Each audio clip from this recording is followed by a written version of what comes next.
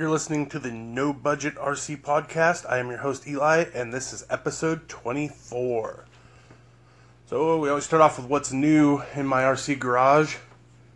Well, actually, on Saturday, picked up Incision motor mount and motor cam for my Axial Bomber. And along with that, I also picked up a Castle Mamba X. And I picked that up in the combo with the 2850 kV Slate Castle motor. It's a censored system. And installed those into the Bomber late last night. Along with those, I also picked up a pair of the Vanquish version 2 AR60 aluminum axle housings. And I picked those up because I do plan on building a nice set of axles for the RR10 Bomber.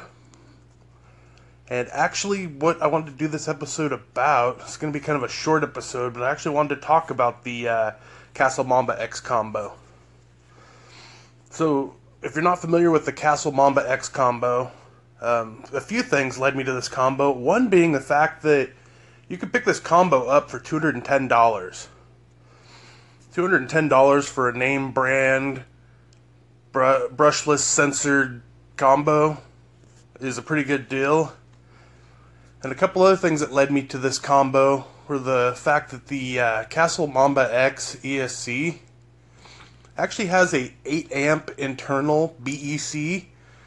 So there's no need to run an external BEC. So that's just less electronics you have to put in there. And already at a decent price for a name brand electronics. And you don't have to buy a BEC. On top of that, another really cool feature, being that this was going in my Bomber, this was the biggest selling point for me, was that the Castle Mamba X allows you to set up dual profiles in it. So I actually took it into the hobby shop today and had my buddy who owns a local hobby shop, Track and Trail Hobbies, plug it into the Castle link and set it all up for me. And we have one profile set up where it has a drag brake and is set up for rock crawling. And the other setup has no drag brake and is set up for rock racing, because I initially got the Bomber to be a rock racer. But the fact I can have dual profiles and I can also use it as a Class 3 crawler, that was the biggest selling point of this ESC. So another cool thing on the Castle Mamba X is they have what Castle calls Smart Sense. And basically what it does is it'll start off as a sensor, working using the sensor, because the sensor gives you the smooth, no cogging startup that you need for rock crawling. But once the motor gets up to speed, like when you're rock racing, you really don't have a need for the sensor to be working at that point. Once that motor's, spun up and is, has a nice high RPM into it, it doesn't need to be censored. And Castle actually says that once it switches over, that it's actually more efficient, so you're using less battery power. It actually gives you more power, and you get less heat out of it. So these are all good things. Actually, for rock racing, I didn't even necessarily need a censored brushless system in it. The initial system that I put in there that I fried was a non-censored brushless system, and it works fine for rock racing, but you couldn't crawl with it. This system is the best of both worlds. And it's changeable. It has an auxiliary wire besides your wire that you plug into your receiver. You have another wire or another plug that's just a single wire on it that plugs in, and you just actually can change from profile 1 to profile 2 on your remote. I have the Spectrum DX4C radio, and we just have it set up where, one of the buttons on the radio, all I have to do is hit it, and it switches over from profile 1 to profile 2. Now, the Castle Mamba X is good for 2S to 6S. And the reason that I chose the 2850 kV motor was due to the fact that I do want to rock race it, and I want to crawl it both. So I thought that was kind of a good middle ground. They do offer other motors with this combo, and you can actually get a 1900 kV motor, which would be great for crawling if all you were doing was low speed crawling. You can get a 2280 kV motor, which is also going to be good for crawling. Not really going to have the speed that I wanted for rock racing. The setup that I got is the 2850 kV, which I thought would probably be a good middle ground, where it would give me decent speed for rock racing, but it's also going to still be able to crawl. And the fourth option they have is the 3800 kV. And that would be good for rock racing, but I think that would be too high of a kV for crawling as well. I could be wrong on that. I'm no expert. I'm just, I know a lot of my friends that rock race and crawl with their rigs tend to go about, a popular one that a couple of my friends have. It would be the Holmes Hobbies Polar Pro in the 3500 kV, and some of them have the 2700 kV. So I figured this is right there in the middle. This is probably a good option for me, just based on what my friends are running and other people are running that race at the track that also crawl. But the advantage of going with the Castle Mamba X over going with the Holmes Hobby ESC is the fact that you do have dual profiles on the Castle. So that kind of led me to go Castle. Plus, it's just cheaper. I believe at my local hobby shop, I don't know if this is the prices elsewhere. I got the Castle set up for $210, which is what you can buy it off the Castle's website. What he carries, the Holmes Hobbies, you can't buy them in a combo from him. You can buy it as a package from Holmes Hobbies on their website. I am not sure on the price of that off the top of my head, but from my friend's hobby shop from Track and Trail Hobbies, he has right now in stock, he had the 2700 kV Polar Pro and the Castle, I think it's called the BLE Pro, their ESC, and they were $140 each. So you'd be looking at $280 compared to the $210. So it was more money, and it didn't have the option of dual profiles. So was kind of my deciding factor on getting this system. I did take it out after getting him to set it up for me at the hobby shop. I took it out, and I wish I could give you guys a better idea of how I liked it. But I'm going to be honest with you. I ran it about 10 minutes, and the added power, I ended up on the front. I still have stock AR60 axles. And the cup that the Dogbone axle rides in actually split in half. And with that extra foreign piece floating around in there after it broke in half, it jammed in there and forced the C-hub out and actually ripped the C-hub through the screws. The screws are still in the AR60 axle.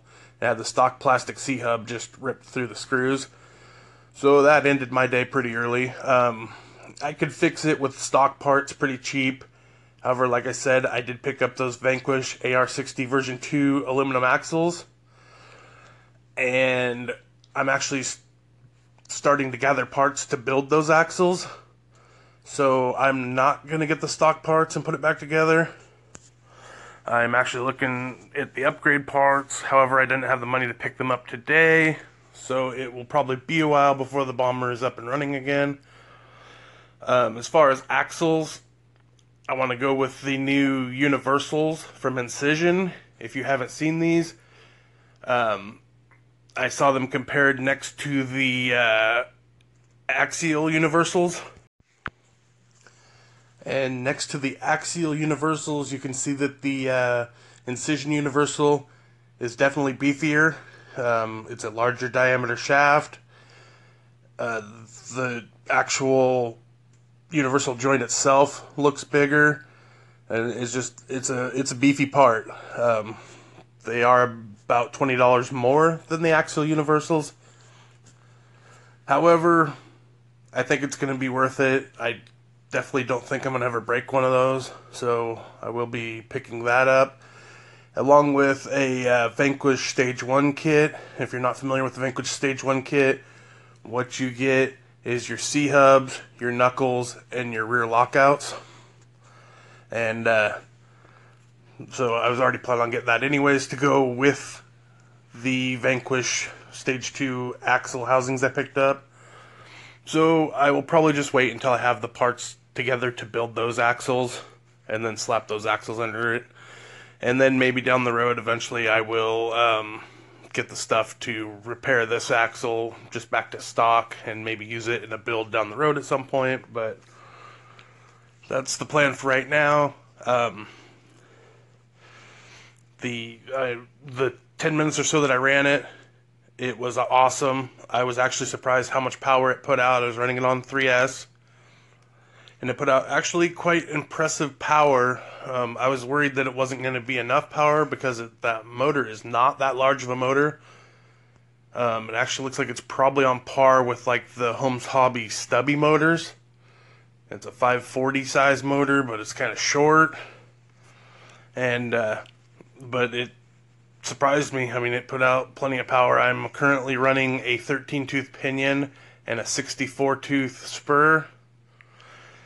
I may try and step up the pinion a tooth or two. I am going to wait until I am able to run it longer and get temperature readings off of it before I do step it up, just to make sure that I'm not going to be getting the motor warm or getting the ESC warm. Like I said, I only got to run it about 10 minutes today, and it was nice and cool. I mean, it was warm for this time of the year, but I believe we got to about 60 degrees here in Washington today.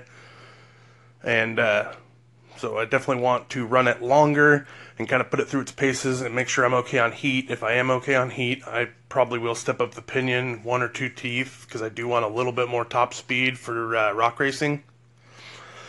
And then, who knows if I step it up and it affects the ability to crawl. I don't have that low speed control crawling. I may step it back down. It is kind of a pain in the bombers to change out pinions. If you have not had a bomber, they're definitely difficult to get to your electronics without separating the cage from the lower chassis. And that is 8 fairly long screws to separate it, plus your shocks, and then I have a sway bar in the rear, so then you got 2 more screws to separate the sway bar from the axles. So it's not a simple thing to change your pinion back and forth, so I will find a pinion that I'm happy with on both ends of the spectrum, from crawling and rock racing, and stick with that. It's not like on an SCX-10 where it's fairly simple to change out your pinion. But all in all, for the short amount of time that I did run it, I was very happy with the power. I did play around with it a little bit, crawling, but that was very little. I just basically crawled up over a couple of curbs at the hobby shop before I got it on the track and started rock racing it.